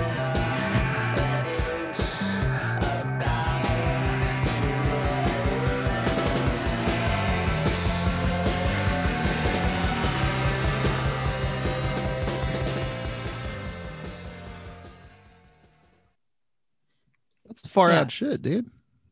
Yeah, I mean, I dig it, and they get a little, woolly on that song too, and it gets a little more spacey, and it's nice. I don't know. I really Yeah. dig the vibe of that track. I think especially coming after the more kind of ambient-ish intro song, and then going into that, I think that's a nice 1-2 punch. I but am Cryptograms- shocked that they had the restraint to just call that first song intro and not give it some title. No, a lot of their song titles are not pretentious at all. They're just like Yeah. very much what you would write down on like a first pass of something. It's like whatever, just Take call this song. take note. Oh, I wrote this in Broken red Social ink. Scene. Yeah, seriously. Well, I mean, But Hazel that's- Street. that- He says Hazel Street. Like, yeah, it's yeah, very. that's what I'm saying. straightforward. It's like they're pulling something out of the lyrics or just something that's That's random. that country influence, being from Atlanta, being from the South. It's like Ring of Fire. Just call it Ring of Fire. That's it. That's it. Said and done. But I had one other song that I thought was a banger, and that's the closing song, Heatherwood, which I think Ooh. actually is a nice. It kind of points directly to the EP and then Microcastle, the next record. It's kind of the nice balance of the ambient and the pop. And it's interesting that they close it with this song, because it is kind of upbeat and propulsive. So Yeah, it does. kind of feels ends like it they on had a little bit more in them too. You're like, oh, they're gonna give another little. They got a Yeah, This bit. one, I thought they were saying Nazi again, but it's not C again. Who pretty knows, close. man? I don't know. Pretty close. But here's a little bit of Heatherwood.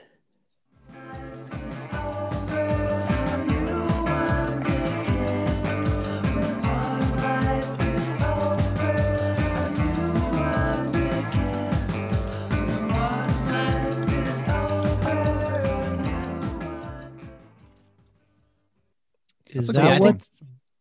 Sorry, go ahead. Is that what American football sounds like? One day you'll figure out what American football sounds like, Noah. Your ongoing quest to figure out what the it's band too bad American football. You have no other sounds means like. by which to hear that band. Can't find that record, man. It's sold out. It's fucking off the shelves. I went to the local record store the other day. The guy was like, dude, we just had it in here. Literally. Football, like we have a band called Amera Like that guy. Football. They're like, that guy just grabbed it. I saw like the brown bag with the record. They're and I was like, reading- follow that. They're Like, reading the album. into They're reading Uber. the album color, how it's stylized incorrectly. They don't realize that band's called American Football. That's a little inside joke if you know what the album cover looks like. Anyways, Adrian, what are your thoughts on that song? Heatherwood. Yeah. Peckerwood? So, that I don't know. I like the propulsiveness of it. I like the kind of. We've used the word naive, and I don't think it's quite the right word, but it's kind of like what it's a bare bones pop song that points, I think, directly to what they're gonna end up doing. And for me, like, that's what makes it so good, is that like they started to catch on and figure out like, oh, this is kind of what we can make our thing. And I think that song is one of the ones that points to that down the line for sure. Yeah, that's fair. Very cool. Very cool. What about you, Noah? What's What's on your list? So we already mentioned I had Octet as a low key slapper. I had Cryptograms as a low key slapper. So I guess my slapper would be Lake Somerset, which I think was kind of they didn't really have a hit song, but it's kind of like They had a video this- for it. It's their Yeah. signature song, right? Yeah, you could call it a single if such as it Yeah. is. I'm not sure if they did have official singles from this record, maybe, but Yeah. Lake And Somerset's just- definitely one of their calling card songs. I would say that for sure. Yeah, I feel like it would show up on the Pitchfork like songs of the decade. That would be the one that represented Deerhoof. Yeah. Yeah. Like these guys are weird. Yeah. You want to play some of that? Yeah. Let's take a trip to Lake Somerset. Where the fuck that is? Yeah, where is that? Here's a little Let me Lake guess. Somerset. England. Ask Charlie. See, finally some bass. Jesus Christ. It'll kill you.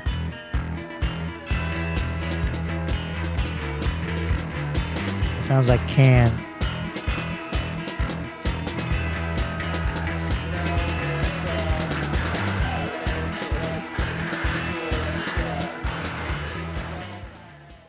There's also that distorted vocal that we're talking about earlier. Yeah, and I do respect the fact that he distorts his vocals on this album, because I think in later albums by Deerhoof, I think they improved like musically for me, but his lyrics become more clear.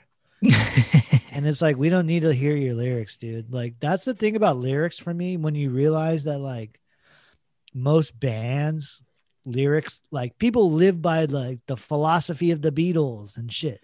It's like where they'll quote like Lennon and McCarthy, and it's like they were 22-year-old kids. Like, why the fuck are you like that's not a philosophy to live by. They're not. They Like, weren't or- profound. Yeah. They or were like just, Rolling yeah, Stones. they were They're not clever. profound. Those are just like platitudes that are like meaningless. Like, let's stop giving value to a lot of rock and roll lyricists, kill your idols, kids.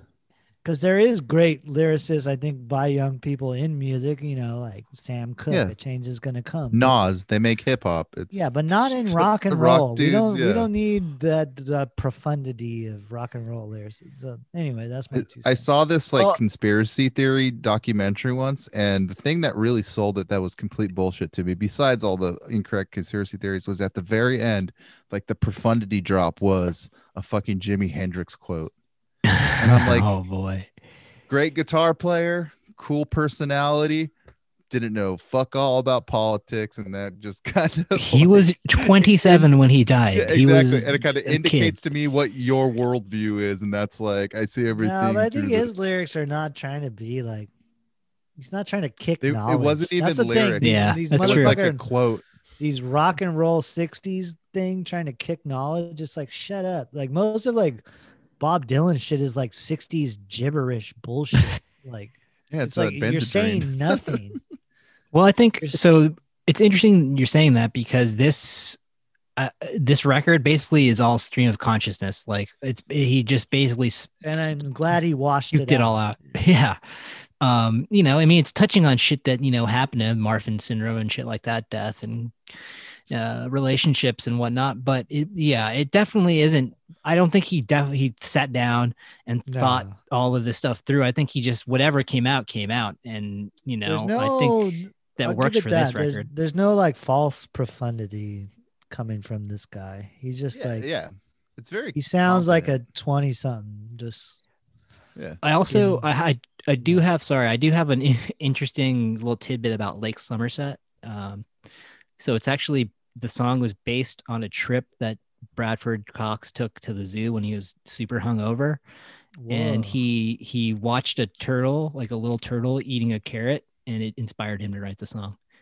that's really See, cute. that's the type of insight I'm looking for rock Yeah. lyricists. Actually, forget the weird move exact- to get to go to a zoo hungover. That's Yeah, right. one of the last places I want to Well, you know, it's end up being funny, hungover. Adrian, you said he's talking about a turtle in the water, you know, because of this song, I'm thinking it kind of sounds like a silly slapper wading in the waters of windswept waters of John and Roger Waters.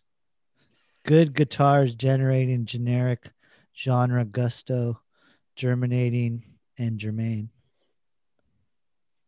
Did you write That's- down a little ditty for each song? I Noah have a got out couple his more. He got out his thesaurus and sat down for an Yeah. hour and wrote these I'm little. trying to get a job, guys, at Pitchfork.com. Tribe, hit me up. Like and subscribe. Like and subscribe. Okay. Do you have any other mentions, Noah? Any other songs you want to dive into, or should we go into our wackies? Slapper. I think we named all the low key slappers. We did Yeah. Oh, or Hazel Street. We did that one, right? Yeah. We mentioned it, but we didn't play it. We didn't play it. I thought it kind of sounded like Built to Spill for a second. I can see that. We could hear You guys like want to hear 20 like seconds of that. Yeah. Yeah. Let's give that a little listen, and then we'll go into our whackers. Yeah, I also had Hazel Street on my honorable mentions list. I think this is a great song. That's the only song on the second half of the album that I kind of fuck with.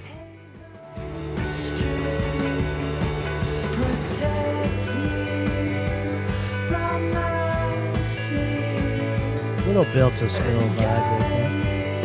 You can hear that.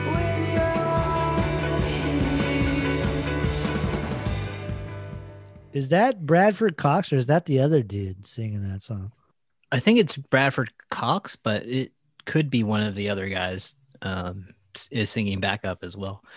He's got a considerable amount of range too, from what I've heard of their music too. He kind of chameleon like his vocal approaches. He definitely has a few different tricks up his sleeve for sure. But I think that song is really it is really great.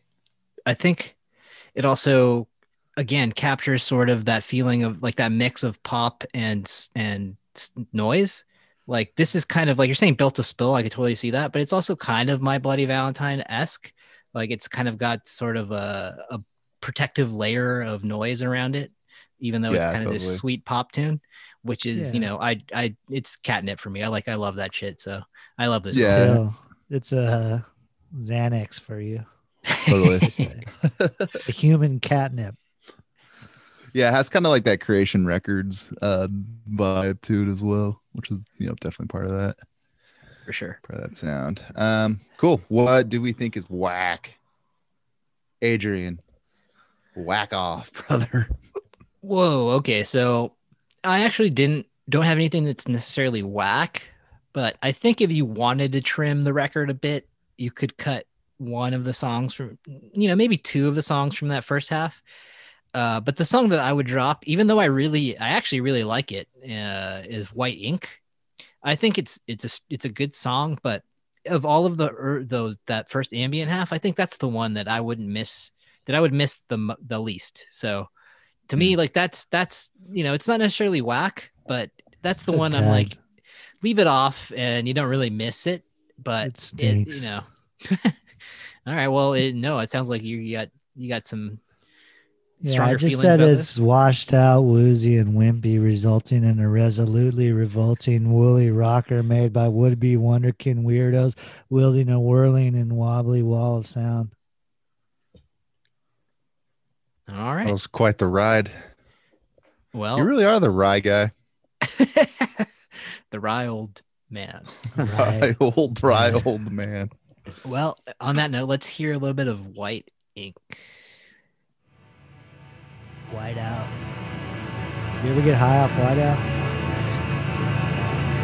It's tight.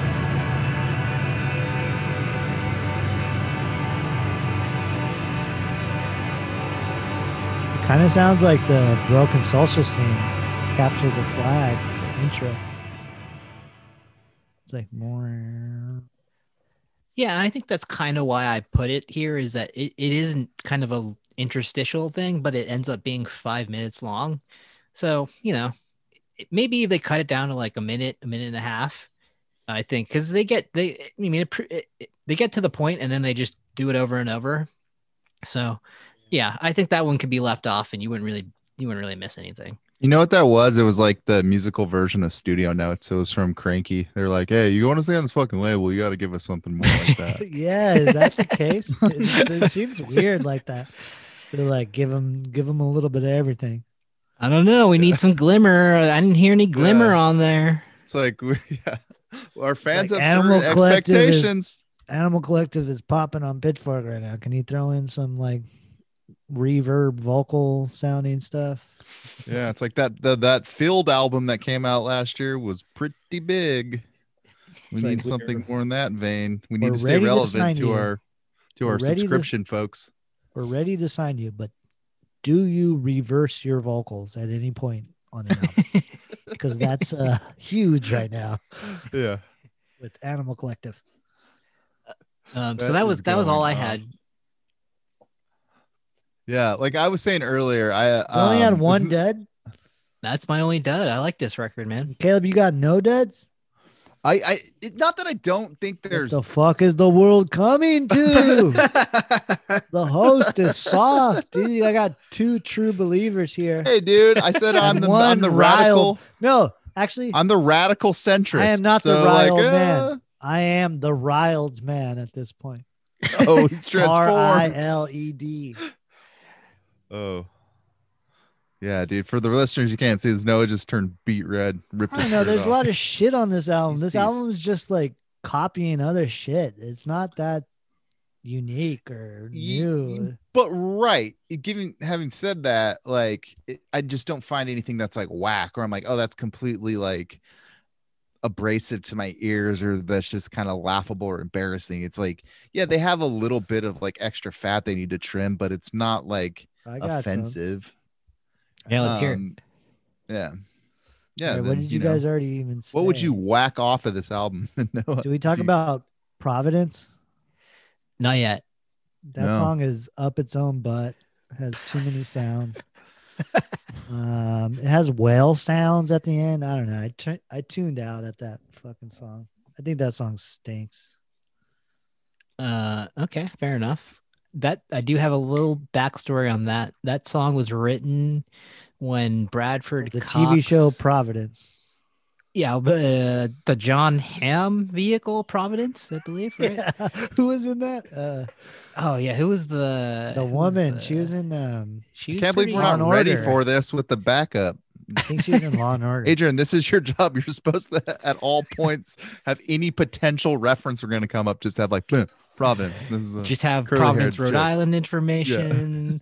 But actually, it was written in Providence, Rhode Island, after Bradford Cox got into an argument with the rest of the band, and he was like, "Fuck you guys," and went off and was rocking around the city at dusk, and it kind of inspired him. That guy seems like he's always like, "Don't follow me. I'm out of here." And they're like, "Is he going to be okay?" And he's like, "Please follow me and come find me." Like I walked like 2 houses down and like in somebody's front yard. He seems like a drama dude. I don't know. I mean, I Her think. It was Melina Canarianis was that Yeah. actress, Oh, wow. the curly It's a hair. mouthful. She was on Oh, Guided right. Light. Right. CSI? Right. CSI. That's what I was thinking of.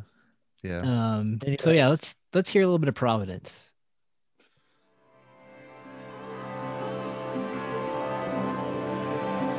Sitar is not a toy.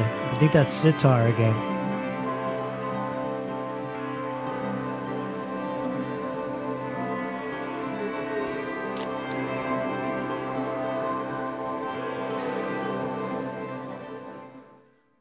They're doing So, yeah. fucking architecture in Helsinki toy sitar, dude. Sitar is not a toy. Justice for Ravi Shankar. The only sitar player there's ever been. The only one they've ever heard of, anyways. Perhaps. Perhaps. Yeah, I don't know. if they No, I watch see- the I see what Carnatic you're That song getting at. pissed me off. That song's fucking pretentious bullshit. Whoa. All right. Speaking of pretentious bullshit, Noah, can you run us through another one of your blurbs? Yeah, let's. We we got go. Providence. Spring Hall concert. Spring Hall concert. Vocally vexing, Bradford Cox and Co.'s in Kuwait crooning crashes and careens while casually coalescing into a catastrophically catchy yet cumbersome catch-all indie rock catnip of a song, slumping off in the corners of our curdled yet cool collective subconscious. Well then. Physician, cure thyself. That's what I say to that. Noah. Vocally Cure vexing, Bradford. thyself. All right. Okay, so that song's up its own butt. Anything else up its own butt, or up its own butt and around the corner? Is that a homophobic term, up its own butt? I'm sorry if it is. No, everyone has butts. I think that's fine. Everyone has Up butt, his own butt. It'll be a cold day in hell where I can't say up your butt and around the corner, 3 doors down, out your boner anymore. Enough of our ranting. Here's our ratings. Hey, Let's timestamp give this us- whole album or this whole episode. Delete it. Let's put this one in the bin. No, Caleb, just have your Uh, friends. no. Your friend's voice. That's what I was saying. He kind of episode. achieved everything we take 2.5 hours to do. About like, oh, this is when I listen to it. This is what I think of it. This is what I think of it now. Okay. Let's go into our ratings. Yes. Noah, let's just get it out of the way. Yeah, I mean, I think I sounded harsher on this album than it actually was, but give it a.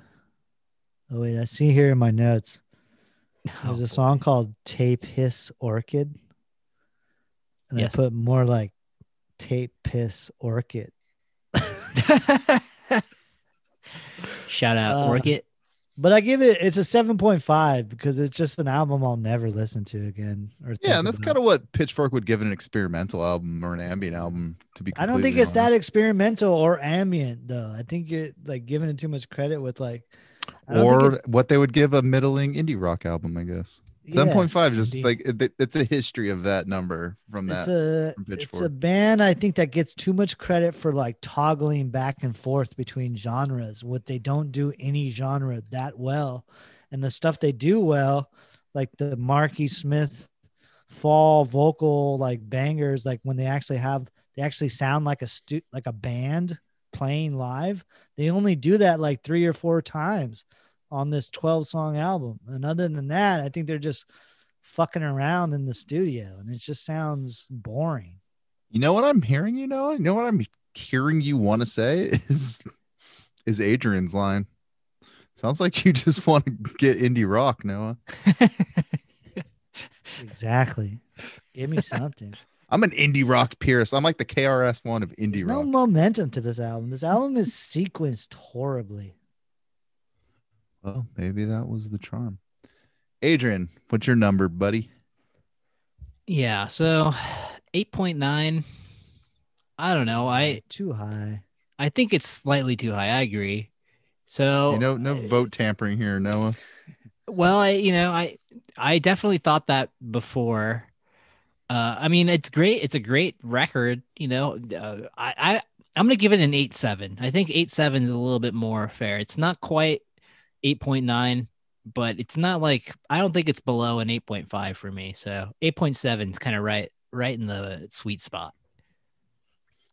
Yeah, I'm gonna kind of follow the same line of logic. I think this is like best new music to me that I heard, but kind of on the lower end of that scale. So I would probably give this like an 8.2.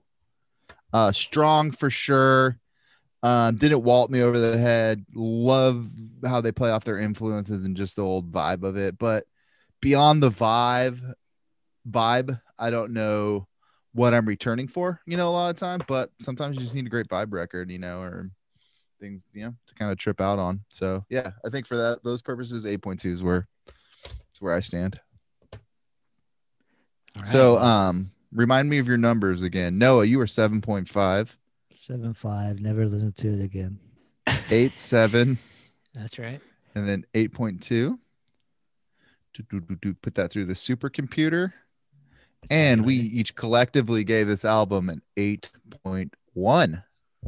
So Way strong. too high. Way too high. This is a 7.9 at the most. This is why this is a democracy. Are you guys Noah. telling me you're gonna listen to this album ever again? Oh yeah, Might. definitely. Really? I definitely will listen to this again. Okay. All right. I mean, you know, for me, I would definitely put on their other records first, but I will definitely come back to this at some point. But I just like, this is my question with all these indie 2000s. They don't do anything their own self. Like they never transcend their influences. It's like you can piecemeal this whole album. Like It's like instead of listening to Cryptograms, just put on like a fall song. Instead of listening to White Ink, just put on like a song off the first My Bloody Valentine. Instead of listening to Lake Somerset, just put on like a Pill song. Instead of listening to Providence, put on the Brian Eno song. Octet, another Brian Eno song. Red Ink, another Brian. It's just like it doesn't need to exist. It's just whatever. It's nothing to me. Where was this when we were doing Clap Your Hands, Say Yeah? You were like feeling actively Yeah, sorry for them. You're like, guys, we need to lay off. And then you're like, this band Because- doesn't need to You know exist. why? Let's erase them. Because I think they were more novelty. And Yeah. Deer Hunter is like profundity. It's like it thinks it's important, but it does nothing all that transcending of any of their So influence. the message is, if you're a band and you have influences, just stop at having influences. So that's like Or me. just- I'm basically a band. I just don't act on my just influences. take one influence and try to harness it and play it all the way through your album. This is a mishmash of hipster shit. It's Atlanta kids trying to be big city cool. It's fake. It's false. Actually, no, fuck that. I'm bringing this. What was the total that we had? 8.1? 8.1. Okay, I give it a 6.2. Jesus. What do we have now? All right. Tabulated. Naysayer Noah over here gives us a 7.7. Still There strong. You go. That's more accurate. This That's is more- a 7.7 album. That's actually my rating is a 7.7. But So I had you to make just sure- wanted your rating to Yes. be the one that prevailed. That's not how this works. Exactly. It's whack. It's whack. This album's whack. This album kind of pisses me off the more I think about it. Yeah, seriously, you're getting worked up. Dude. Yeah. Talk about rile. Jesus Christ. Yeah, Jesus. Right. All right, everyone. All right. All right. All right. Well, we know how Noah feels, and the rest of us feel pretty good about it. But despite all that, the 7.7 lukewarm rating that we give it collectively, where does it stand on the smooth scale? I'm not going to go through the whole spiel this week. I'm just exhausted. So I think if would they've you- heard it before, they get it. yes. So would you rather listen to this, that however many tracks are on here, or listen to smooth? I'd rather just go to bed after I listen to this album. Wow. This really took a lot out of you. The Yeah. more I think about it, the more it's just copycat shit. I don't know. There's nothing there. I think we might need to end the podcast then, because we got a long row ahead of us of nothing there. Bands being derivative ahead of us. Yeah, I disagree. I think they think they took those parts and made it something at least pleasant to listen, enjoyable to listen to, and interesting. But Was for me, was The Hateful Eight Quentin Tarantino's seventh movie? Probably. Yeah. I think So that's like, 'cause he's so only that's doing basically 10. what this is. This is our seventh movie where it's just the most cynical and fucking negative one of all is this episode. So I'm good not job. even that Ian. negative. I'm just like, this is where I think because in 2007, this is where I just tapped out of, where I realized like there's such a backlog of older music that you don't really need to listen to 20 somethings referencing old music in a way that just sounds rote and like uninteresting. I think, I don't know. Yeah, I think there can be a workable like symbiotic relationship though. It's like you appreciate other bands, like older bands, by how they play out in current bands and kind of vice versa sometimes. So I mean, I think that's what this band actually worked, why they worked for me with this album, is because it reminded me of what their references, what I do enjoy and would return to. So yeah, it can go either way really. smooth scale. For me, what I would be more interested in is hearing Carlos Santana jam with these guys, hearing them cover Smooth. I think there's some Disrespect. symbioticness. I think there's some symbiosis there where there can be some cool shit. Santana rocking some guitar lines over this spacey bullshit that Noah seems to hate. Yeah, I would like to hear like it's not smooth, but like hear his like Woodstock live set and then like have them like splice in those ambient passages between like those barn burner ass jams they do. I think that might have a cool like, Caleb, come I'm down. shocked that you like this so much. That's shocking to me. Well, I thought I explained myself pretty well what works for me in this album. Yeah, I was digging it. It's a cool vibe. It's jammy, it's spacey. And as I get older, I value those things in music. So keep it coming. Keep it coming, Deer Hunter. Hard agree. Yeah. So, speaking of Deer Hunter, they went on to have, bigger albums. I feel like every time they release an album, I guess for the next like 3 or 4 album cycles, they got a lot of hype. Like people were like really putting them in the conversation and really excited about what they were doing. So, yeah, it seems like, and then also with Atlas Sound, Bradford Cox, like a satellite project that had a lot of like, positive that song attention. he did with on it Noah too. Lennox from Animal Collective, like kind of semi blew up as far as the indie blogosphere went. Mhm. Yeah, I had for that sure. track on repeat for a good few months after it came out. I love that. That whole record's great. I forget which one it's on, but I think it's his second record, maybe Parallax. Anyways, Logos. yeah. Oh, maybe. Yeah, you're right. I think it is Logos. But yeah, good shit, man. Good shit. Yeah. And yeah, they definitely, every record seemed to got bigger, and they actually, their last record was released, I believe, in 2019. Which was still good. Mhm. It was still held up pretty well. This band is still Yeah, it seems out like there. it seems like they took on a bigger sound too and had high like loftier aspirations from every album subsequent. So I have one. Right on. I've never heard any of those albums. I have one Deer Hunter story about the album, the 2 albums that came after this. What were they? They were like a double album that came out in the same year, 2009. What, Microcastle and Weird Era? Weird Era continues. Yeah. Continue. Yeah. So I remember that was 2009, right? 0809. That sounds about right. Yeah. Yeah. So it was like maybe Halloween. 2010, but somewhere around there. So I think it was Halloween 2009, and I get a knock on my door, and guess who it is? It's not a trick or treater. It's Dave, old David, our friend. And shout out to the Irishman himself.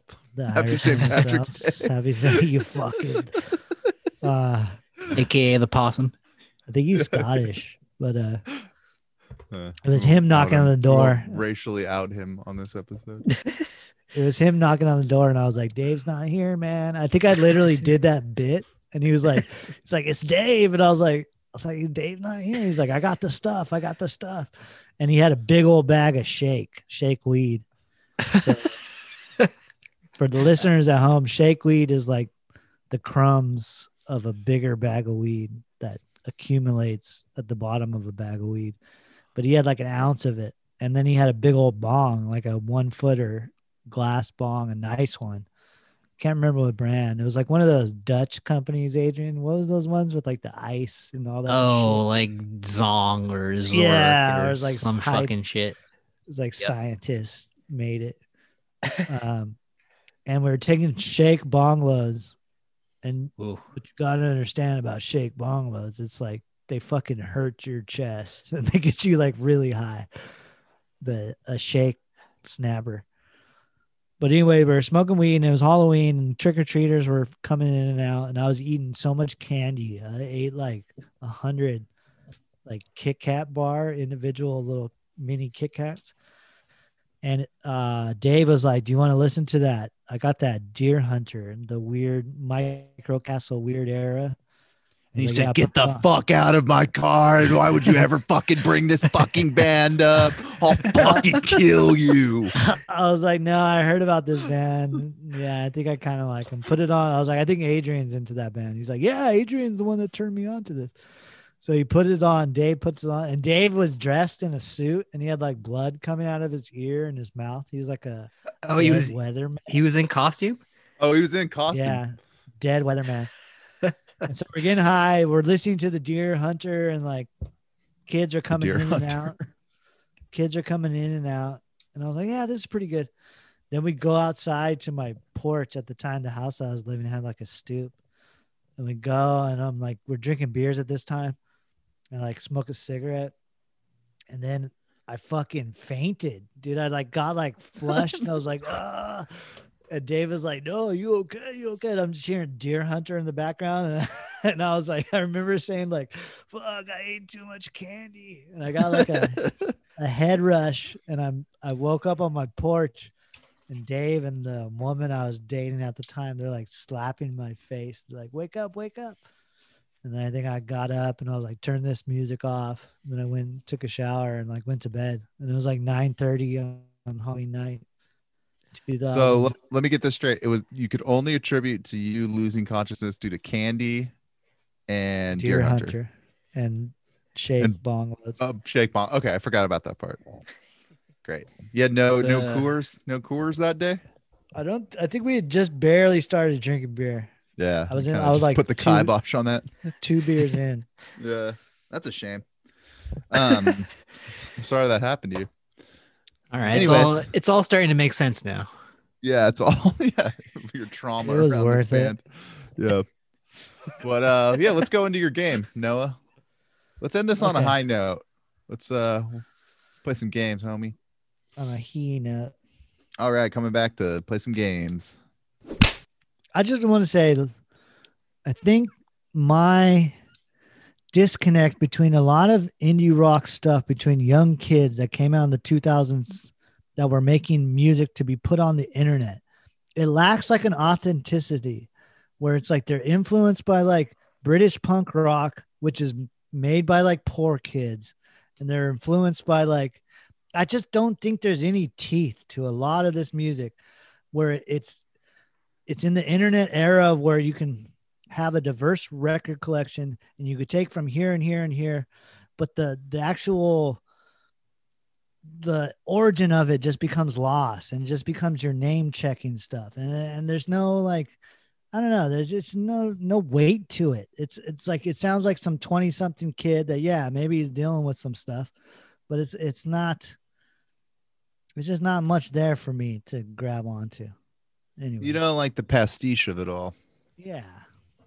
Yeah, that's kind of like why, latter Quentin Tarantino doesn't do anything for me. Bring it back to that. But all right, let's play a game. What do you got first, Noah? So I got a little game called Name the Movie, Name the Band. Okay. And so we got Deer Hunter, Nice. named after the Michael Cimino. They're named after Deer Hunter. I got that one. There you go. So I'll do a question and then you guess the movie and the band name. Okay. All right, you ready? Yep. The singer cites a deep personal connection to this film's main character, Lloyd Dobler, and hence the name of his band. Say anything. Yeah. Could you imagine this idiot say anything? It's like I think that's like They're a like- dumb hardcore. they're like a tween core band or something. Yeah. Yeah. Just like Lloyd Dobler, he really speaks to me. It's like, no shit, you're a fucking dumb white kid. Don't articulate that. Keep that to yourself. That's how movies work. They tug on your like sentimental, like you don't have to actually say that and name your band. All right. This band takes its name from a 1961 film starring Marilyn Monroe and Clark Gable. And the Misfits. The two stars' final roles before their deaths. Quick on the buzzer. Wow, Caleb. So, sorry, that was the Misfits. It's made by My Hero. Short. Well, Man. Caleb, you're a Marilyn Monroe It's a- guy. You got a tattoo of her on your I'm a big arm. pinup. Yeah, I'm a big pinup guy. You guys can't see me, but I have I wear creeper shoes. I have a very sizable pompadour. I You got the roll up. poster. The I got the Nighthawks. posters. I'm into Nighthawks. Rat Fink. I'm into Rat Fink stuff. Rat Fink's my favorite What's the cartoon guy? What's the character. guy that made Nighthawks? The painter from Chicago. Ed Hopper. Ed Hopper. Big Caleb, Ed Hopper guy. tell me you got the Nighthawks with I got the one that has the Elvis, lights. James Yeah. Dean. And Totally. Maryland. what's your top 5 Dude. Nighthawks? If you Check could, this out. you could draw your own Nighthawks parody poster with like dead musicians and celebrities. Who's sitting at that diner counter? Okay, so la me, Hooper's Nighthawk. how many people are at the counter? I think you got the worker behind the counter, the soda, the soda jerk, jerk. Yeah. and then you got 3 or 4 of them. I think there's a couple. There's like 2 There's a people. couple. There's like a couple by the soda jerk, and then there's like another lonely dude. Okay, so here's Yeah, what Kurt I got. Cobain knocking at the door of the cafe. The soda jerk is Big L. I like it already. One of the people, because he's not tall, one of the people at the counter is Chris Bell. Ooh, from Big Star. Big Star fame. I'm the Cosmos, the oldest member of the 27 Club. And then you got Fela Kuti, also there. Who's he coupled up with? He is coupled up with, let's see, the robot from Rocky 4. The robot that they get for Polly. Yeah, the robot they get from Pauly, which is from a club in Philadelphia that John Taffer used to Wait, did he die? used to manage. Yeah, I think he's out of commission, so you got that robot. Let's see who else. And they got one or two more. I think one more. Gotta throw a woman in there. Yeah. Throw a woman in there. The drummer from Hole. What was her name? Oh, she passed. Kristen Pfaff. I'm pretty sure she died of heroin. Who knows? That's too bad. Yeah. No, I got Nina Simone just sitting by herself, Wow. all alone. Nice. Yeah. All right. Here we go. Oh, and they all have full sleeves of traditional tattoos. It's like it's that like art too, that revisionist art as well. Nice. All right, you ready? This band takes their name from a 1932 B movie starring Bela Lugosi. I know it. Adrian, I'll give you a chance. Just go ahead. They're a famous triple self-titled band. A little band called Black Sabbath. Nope. No, what? No, my That's bad. a Mario Bravo movie. Oh, fuck, you're right. I didn't write down the answer to this one. No, I'm it's what the hell is it? We stumped the stumper. We stumped the game master. It's White Zombie. Oh, what? There you go. Okay. Yeah. That movie's fucking good, by the way. Yeah. too, Yeah.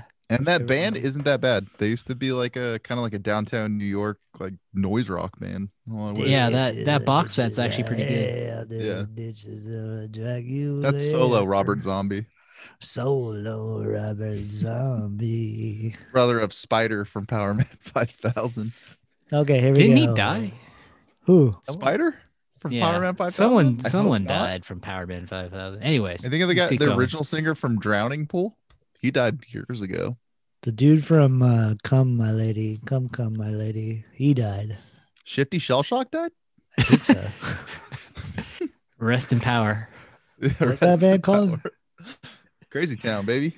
Crazy Town. Oh, which brings You know me what? to my That next band- question. Which brings me to my next question. This Oakland band took their name from which Lousy Hofstrom film? Is it A, The Nutcracker in the Four Realms? Is it B, The Shipping News? Or is it C, My Life as a Dog? Okay. The Shipping News is a slowcore band, but I believe Yeah. they're from Austin, Texas. I know the answer to this. What Yeah. is it? Caleb? Or Adrian, yeah. do you know it? Specifically from Oakland, though. I don't know. I'm gonna. Is it? I'm gonna I think pass. it's My Life as a Dog, right? Whoa, hell yeah, you got it. Ding, ding, ding. Yeah.